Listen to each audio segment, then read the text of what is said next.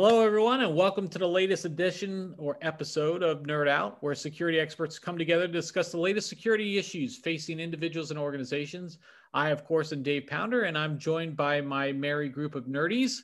So I'll just welcome in Travis, Joe, and Bridget. How have you guys been? Let's just start around the room. Joe, how have you been?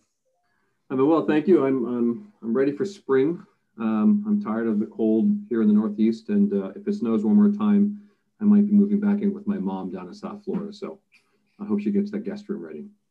As a proud Floridian, in a lot of respects, you're welcome to join the warm weather down here with us. It's in the 80s today. So, But I know you guys got teased in the Mid-Atlantic there with a little bit of nice weather, and then you go back to the cold. So Travis, how are you adjusting to the up and downs of the Mid-Atlantic spring? Don't like it. Give me spring, summer. I don't need winter. That's all I got to say. There you go. There you go. I welcome you down with open arms to Florida, if you're willing to accept some of the other faults. Bridget, what have you been up to? I'm just not sure what time it is right now. I mean, I don't do well with that, the spring forward part of the time change. And if you hear a slight snorting or snoring on this call, it's actually my dog, not me, but in spirit, it's me. So at least with the snoring. So my daughter was going, we were putting my daughter ready to go to bed last night, and it was getting her bath time and then going to bed. She's like, but Dad, it's not dark out. We're not. I was like, yes. Yeah. Yep. Spring forward, my dear. So, all right. So we've got a big agenda today. Let's get into it. So Joe, over the weekend, actually over the last 2 weeks, we've seen states of various sizes and various shades of red or blue, regardless, have been reopening and have declared in some instances a full reopening with no capacity limits or anything in spite of what's happening with still the lingering COVID pandemic. Obviously, there are concerns from a health perspective when you still have those who have not been vaccinated, but let's be honest, it's really not going to stop it from happening. So with that and looking at it from a security perspective, what are the things that we really should be focused on?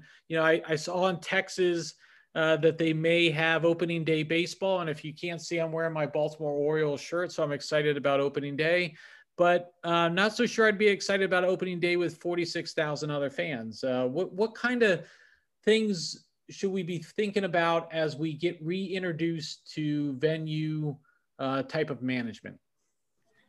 This is a very interesting topic because going to 100% capacity for some just seems many, many months away. I think the biggest challenge we're going to have is it's still a hotbed of politics involved in most of these decisions. And depending on how you interpret the science, some people think there's very little cause for concern. Some people think there's great cause for concern. I am on the latter of that. I think that irrespective of the quantity of people coming into your building, security is going to be faced with the fact that even though your governor may say, yes, you can go back to 100% capacity, the venues might be saying, yeah, and no mask mandates, by the way. The venues might say, okay, we're going to go to 100% capacity, but we are going to enforce masks. So I think when you let in that many people into your building, statistically, you're going to be dealing with people who are on either side of that political argument. So they're going to come in, maybe they wear the mask through entrance, but then you're going to be challenged with keeping masks on your guests throughout the event. And that's going to be a source of frustration for the security force. So I think enforcement is a problem, and I think that's going to elevate tension. And I think people who are not interested in wearing their masks are going to come up against people who are still very concerned about being in close proximity to people who are not wearing their masks or even wearing their masks. So I think a lot of tension is going to build quickly. Some venues, even with somewhere between 20 and 50% capacity, they're having challenges with keeping their guests in masks, and they're trying to avoid ejection, but it's still happening. I've spoken to a few venue operators around the country, and it's a challenge. This is not going to be simple. I think there's going to be a lot of confusion and just sort of rusty skill sets. We've got a lot of people who are going to be coming back to work for the first time, a lot of people coming to venues for the first time, and you put all of them together and the challenge will develop quickly. I think that it won't be easy to enjoy the event by just walking through the door, getting in line, getting a hot dog, and then going and watch the game. So I'm hoping that people are patient with each other, because staff, visitors, teams, a lot of people are coming together for the first time in a long time. There may have been broken components to that where people have come together, but now there's going to be a big number of people in one spot. So security is going to have their hands full managing the crowd. Yeah, so let's talk about that for a second. And Travis, I'll ask you. I mean, we're now bringing people together, whether they're employees who are working the events or individuals who are trying to go and enjoy the events, kind of out of shape or like out of practice with these type of things. What are some considerations that organizations need? Do we need to plan for new types of scenarios? Like rowdy patronage may not be so much as non-mask wearer or out of health compliance, or somebody who's blatantly arguing over X, Y, or Z matter with a new policy. What type of organizational preparedness needs to happen for these groups as they begin to kick off some of these events? What would you recommend?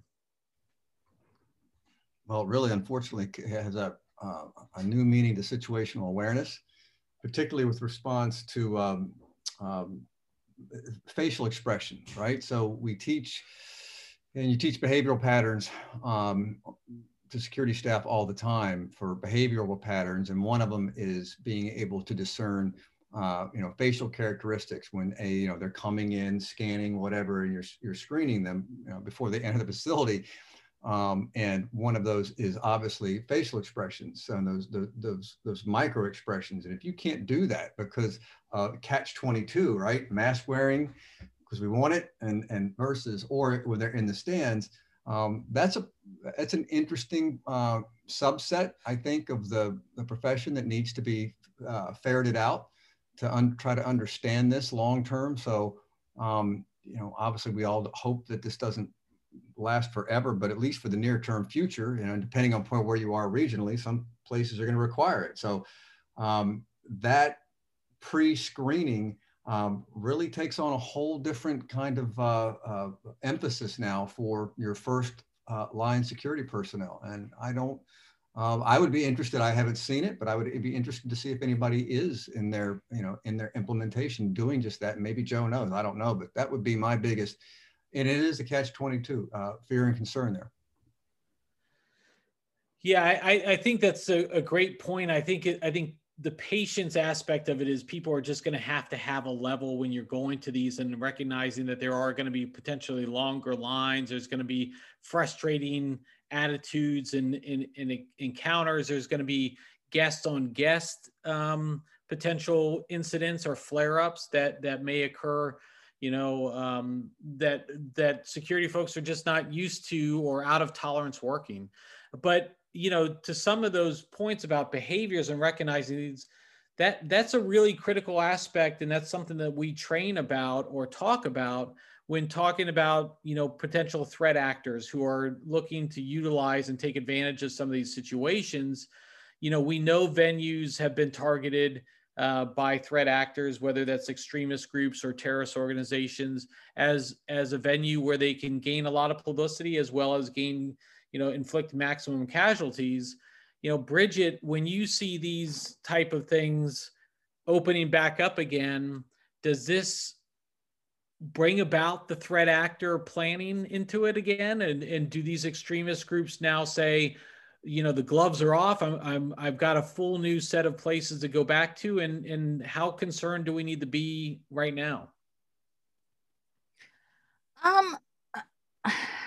I don't know if all extremist groups are going to be feeling that way, but I think that there will be basically settings and situations where people who have either been exposed to radicalization or are kind of along that path might be thinking and acting in ways that they might not have considered before.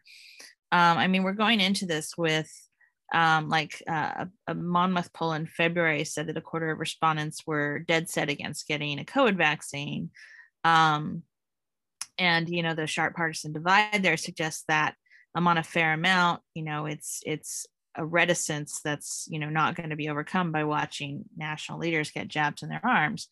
And then from the attitudes we've seen the past year about the disbelief of COVID severity and conspiracy theories about masks, it stands to reason that the vaccine refusers are not going to hunker down, but are going to run out basically, and try to get back to normal as soon as things reopen. I mean, what this portends for virus spread, you know, means a different thing.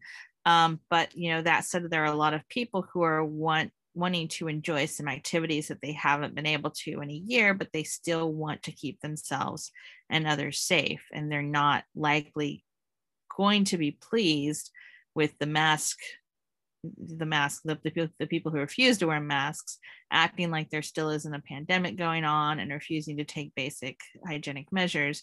So we could see more clashes in stores, venues, etc., and the like over social distancing, masks, coughing without a cover, and such. But there's also, you know, the lockdown experience, you know, is going to continue to feed these streams of anger at the government and even bolster some anti-government extremist sentiments or movements. And, you know, and there are a few reasons for that too.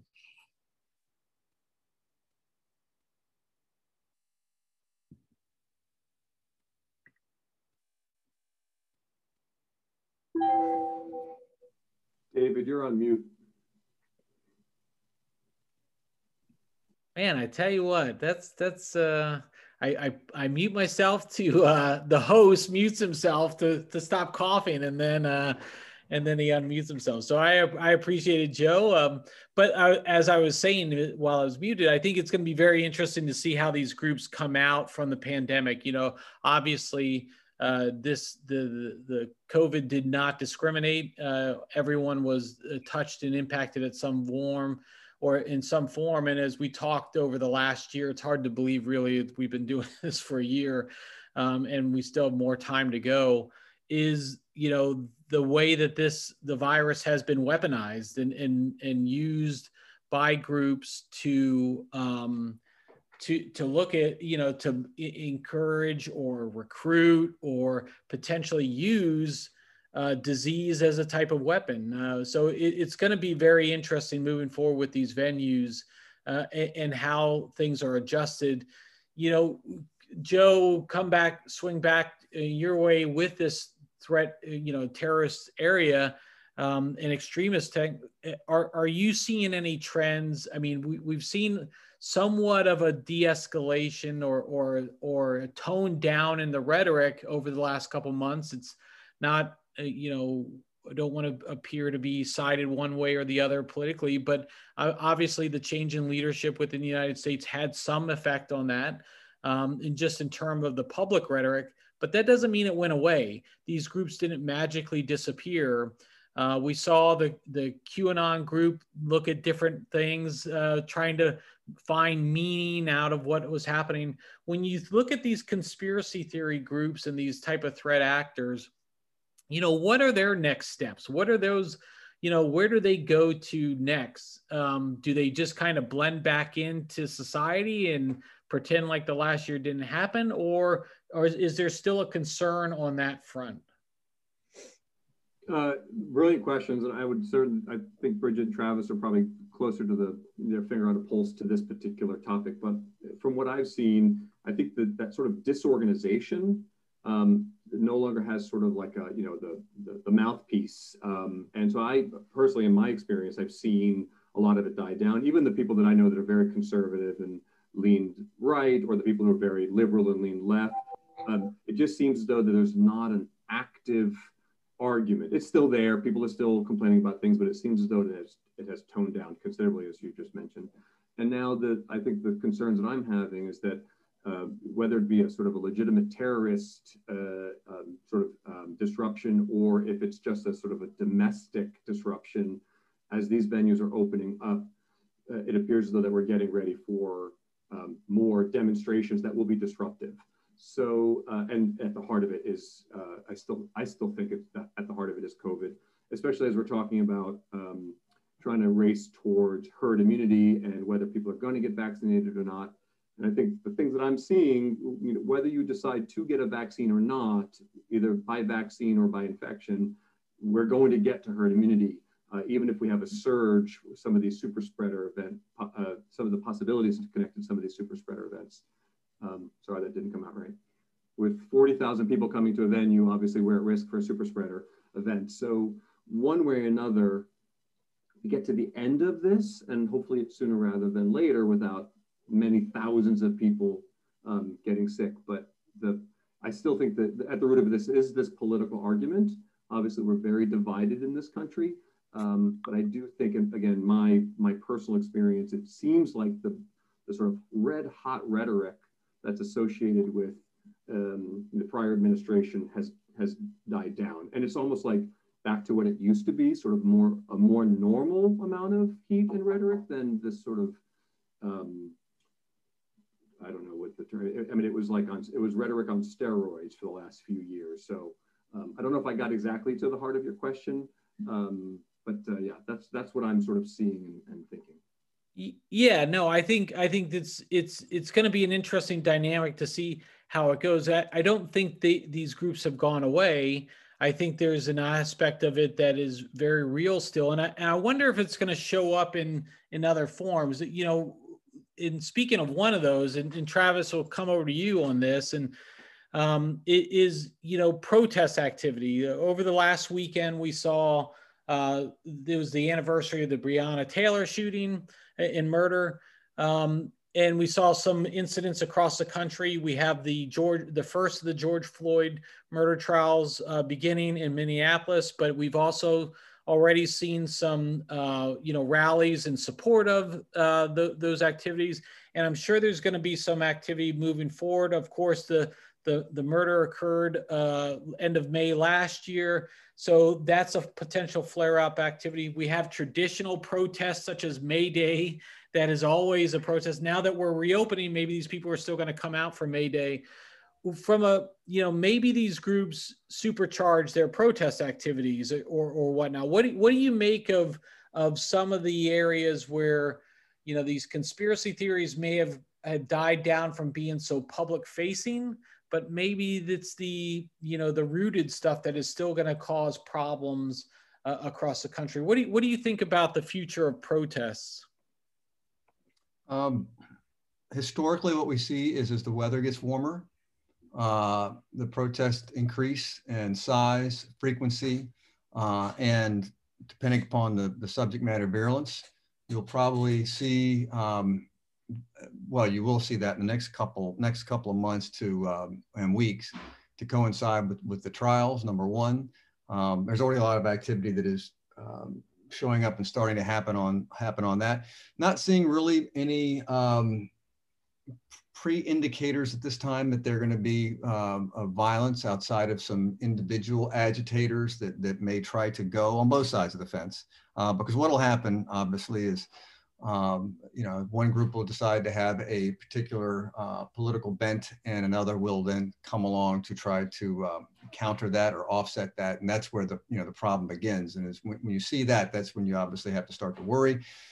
Anything that has to do with the police brutality, those kind of protests tend to also have a little bit more of a virulence to them. The environmental stuff is really going to start picking up now as we get closer to the summer. That just has historically been the case.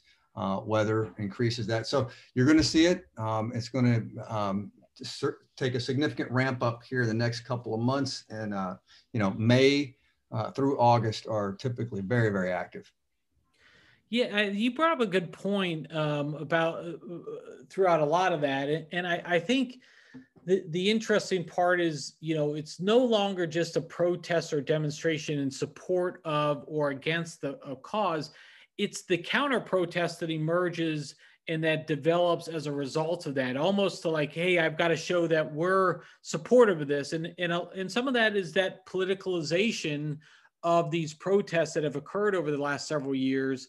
So I'm interested to see how that will develop over some of these, and whether we get any, whether there's that level of incitement that occurs around some of these protests. But I think, for everyone out there, there's a lot of indicators to be watching as you go through with these protest movements. There's a lot of activity that occurs on social media to be on guard for and watching out for. But let me turn back to Bridget on, these conspiracy theories and the protest activities as we go through. Obviously there was a rallying cry in the opposition to being woken or being enlightened or being aware of what has happened in the past. And there's a lot of protection about, whether we're patriotic or not, as if, whether you have a flag or not makes you patriotic or not. But where do some of these groups go now? Do they have a place? Do they go rooted underground a little bit more, which potentially could make them more dangerous? Or do they dissipate? What have you seen over years of looking at some of these groups and some of these types of theories? Well, I'm going to kind of lump in a little bit here for just a second. Extremist movements, conspiracy theories, and to some degree, activist movements too. So, for example, in the lockdown experience, some people found a purpose of sorts in rebelling. And those who were attaching fighting mask wearing or limiting restaurants to take out to like a broad campaign of government overreach were out there demonstrating. They were waging war on social media, or they were loudly marching maskless into businesses to spread the virus and declare their freedom. Declaring that their freedom was being impinged upon brought them together in like a common thread with some elements of anti-government or even sovereign citizen type movements. And second, some found common cause in this, whether it was the maskless super spreaders crowding into the restaurant that was intentionally defying a mask mandate, or people gathered around the trash can bonfire, spreading germs while having their kids filmed, dumping handfuls of masks into the fire. It's when people unite in these waves of anger, these conspiracy theories, anti-government sentiment, that you have the fertile ground for movements to spring up or grow larger, and for existing groups to add to their sympathizers or their membership. In this pandemic, we saw some uniting within militia umbrellas with the Wolverine Watchmen in Michigan. Remember that they said that they envisioned kidnapping a governor, that action would spread to multiple states, led by what one of the suspects called tyrants. And I think really importantly too, third, we haven't seen the end of this era, basically, this particular virus. We don't know what outbreaks or pandemics lurk around the corner. But we do know that smart governments will implement lessons learned when it comes to preparedness and response. Now, similarly, those who have embraced new anti-government sentiment or joined a movement will feel that they need to be prepared to fight any new pandemic control measures that they see as government overreach.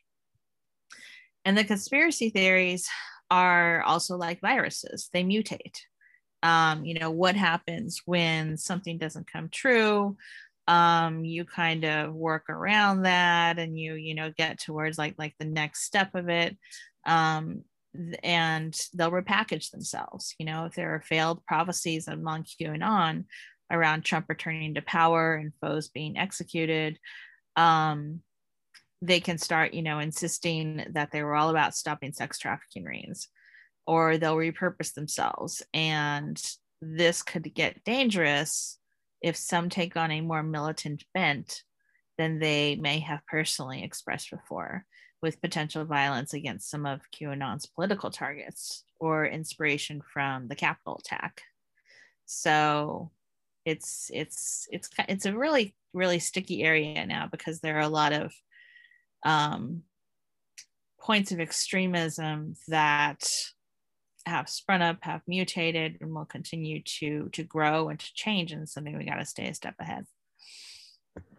Yeah, I think the last year has really showed us, I think it's been a wake-up call on so many different levels. One, the fact that we had a pandemic in the first place is a wake-up call because, you know, even though Ebola was pretty tough a couple of years ago, it was nowhere, and it paled in comparison to what we've had now. And so that was a wake-up call. And then, you know, we have always talked about the rhetoric being spewed about, you know, on the political sides of the aisle, whether you're left or right, it doesn't really matter.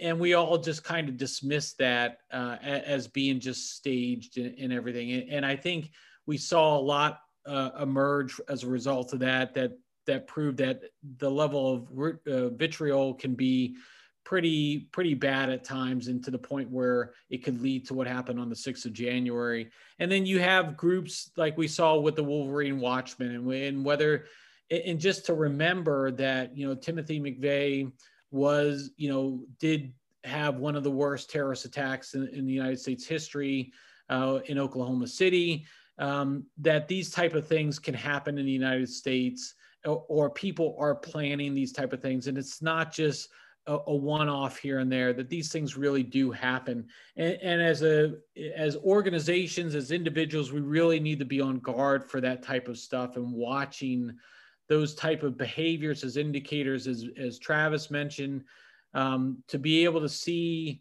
you know, what people are doing and how they're doing it, and to raise those suspicious incidents and indicators up to our organizational level, and make that known. Again, not to be, it has to be transparent and everything, the reporting process, but we really need to take ownership of that and be on guard for that. And I think the organizations are responsible now moving forward, especially as we start going back into offices and venues and facilities, that, you know, we need to start considering these type of things as everyday activities. So all great points, everyone. This has been really great discussion so far. I want to switch over to our lightning round. I want to start getting through a bunch of these little questions that we've got here. We haven't had a true lightning round in a little while. We had a tornado interrupt us last time, and you know, my house is safe and secured now, but I want to get through a couple of these lightning round questions. We already kind of talked about the snow stuff in the beginning. I think we're all past the snow, but behind, you know, the winter weather and the tornado season that we're getting into peak season on now, we have hurricane season. So in fact, the first question we have for today is, it was announced earlier this month that the start of the Atlantic season was going to be moved up to 15 May, which it used to be 1 June. So predictions are still pending. There's a couple out there that'll come out in the next couple of weeks, but last year we hit a record number of named storms at 30. So we went into the Greek alphabet. We went all the way through the regular alphabet and went into the Greek alphabet. So first question, over under for this year. I'm going to put it at O, the letter O. Do we go over that amount or under that amount? We'll go reverse order this time. Bridget, starting with you. I think we'll make it to Hurricane Q and start a whole new round of conspiracy theories. Very good. Very good. Travis, where are you at? Over or under O? Under. Travis. Sorry. All right. Travis is under. Okay. I like it. What about you, Joe? I was laughing at what Bridget said because it's true. But I hate to say it, but I think it's over. I think it's, yeah, I'm over. Last year, the N letter was Nana, and I had to take that in respect to my grandmother, Nana Cantone. So but of course I was way wrong. So I am going to go, I'm going to go, we'll split it with Travis here. I'm going to go under this year and see if anything else happens, but we'll go from there. We'll keep tabs, and we'll come back together at the end of the season and see what is up. All right. So next question. Okay. What is the one security lesson learned through the pandemic that you think, not you personally, but you think organizations will take with them beyond this time? So we've seen organizations adapt their business models in so many different ways. What's the one security lesson that we're going to learn from this whole thing? And again, we'll go back to Bridget and start with what do you think organizations, what's that lasting security impact? Respect the people who are in their various lanes and work with them. You know, we learn to listen to the scientists, listen to experts. You know, Homeland Security is not a jack of all trades profession. It's a collaboration with people with different subject matter expertise. So I think that the big takeaway is listen, know that there's probably a bigger expert, and collaborate with them. So you mean instead of that health person that we used to stick in the corner of the room and never let them talk, we can now bring them into the conversation. Is that what you're saying? Yes. All right, great. All right, Travis, what about you? What's the one security lesson learned that you think organizations will take away from here? Travis is pondering. He's thinking. I hope it's update and reevaluate annually your security plan and be more holistic about the thought process. That's my hope. Yeah, you know, that story about George Bush developing the pandemic response and then it got put on the shelf and never seen again. It rung true on so many different levels, because I think we've seen that in so many organizations. They do the right thing, they put the plan together, and then they never pull it back out again to look at it and update it. So great point, Travis. Really good. What about you, Joe? Oh, I unfortunately have a much more pessimistic view of this. This is going to just sound terrible, but I think collectively we're probably not going to learn the things that we should have learned. And that's sad because we had plenty of time and plenty of experience. I think it will be disconnected. I think in certain areas, people will take some really wonderful things. And I love what Travis said, because that would be wonderful. And what Bridget said. I think the challenge is like a lot of places are going to take away the hygiene theater of it all, or the theater hygiene, whatever you want to call it. And I saw a lot of response that was just, it was tactical. And you could point to it and say, we did something, but that something, I believe, my opinion, focus group of one, was off mark. It was just not productive. You know, getting a UV robot to sanitize the 8 foot and above your walls and your ceilings and things that people would never interact with was a very expensive solution. And yes, UV light was found to kill the virus, but it wasn't something that was good bang for the buck. You could wash your hands and wash away the virus. And so I would have rather than put it into something more aligned with the science, you know, kind of what Bridget was saying, like, let's listen to the people who know. So I think that very quickly, we will put this in our rearview mirror and we will forget all about this. You know, that may be 2 or 3 years from now, but as soon as this just becomes an annual thing like the flu shot, we will quickly just, you know, we'll forget. We like to forget. Yeah, I you know, I could poo-poo you there right there, Joe, and say, oh, what way to be a Debbie Downer here. But at the same time I mean, you know, just as much as we want to learn from our history, we also have, you know enough from our experience that we know that despite all the good things that have developed, there is going to be equally those that choose to just drive right past it and forget it. So I think there's a challenge for organizations to not allow that to happen, and we hope you do. I'm going to say for mine that I really think it's so important how we're so interconnected in everything that we do in the world, across the world. Things that happen in Asia are just as applicable to what's happening in Europe or the Americas. You know, and I think, and the same thing within Africa, what happens there can have ripple effects. And I think what we need to do as organizations is really not just dismiss the news that is coming out from there, but what can we learn and take from what's happening there, because it's going to make its way to where you are. And I think if you're not looking at it, evaluating it, then you're really putting yourself at a disadvantage. So that's the one thing I think, you know, we're going to start being more aware of what's happening around the world and see how that applies to us. Or that's my hope, at least. Okay, so last question, last security, last little lightning round question coming up. I don't know if you guys have followed this, but if you're a superhero movie buff or not, I am. I have been known to be one.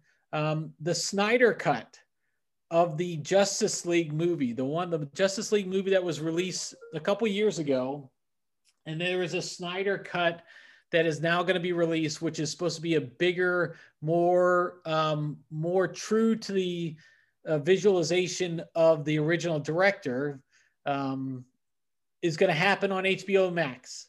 So my question to the group, starting with Bridget, are you excited? Are you confused? Or you have no idea what I'm talking about? I have no idea what you're talking about. I was like, oh no, what did Dan Snyder say now?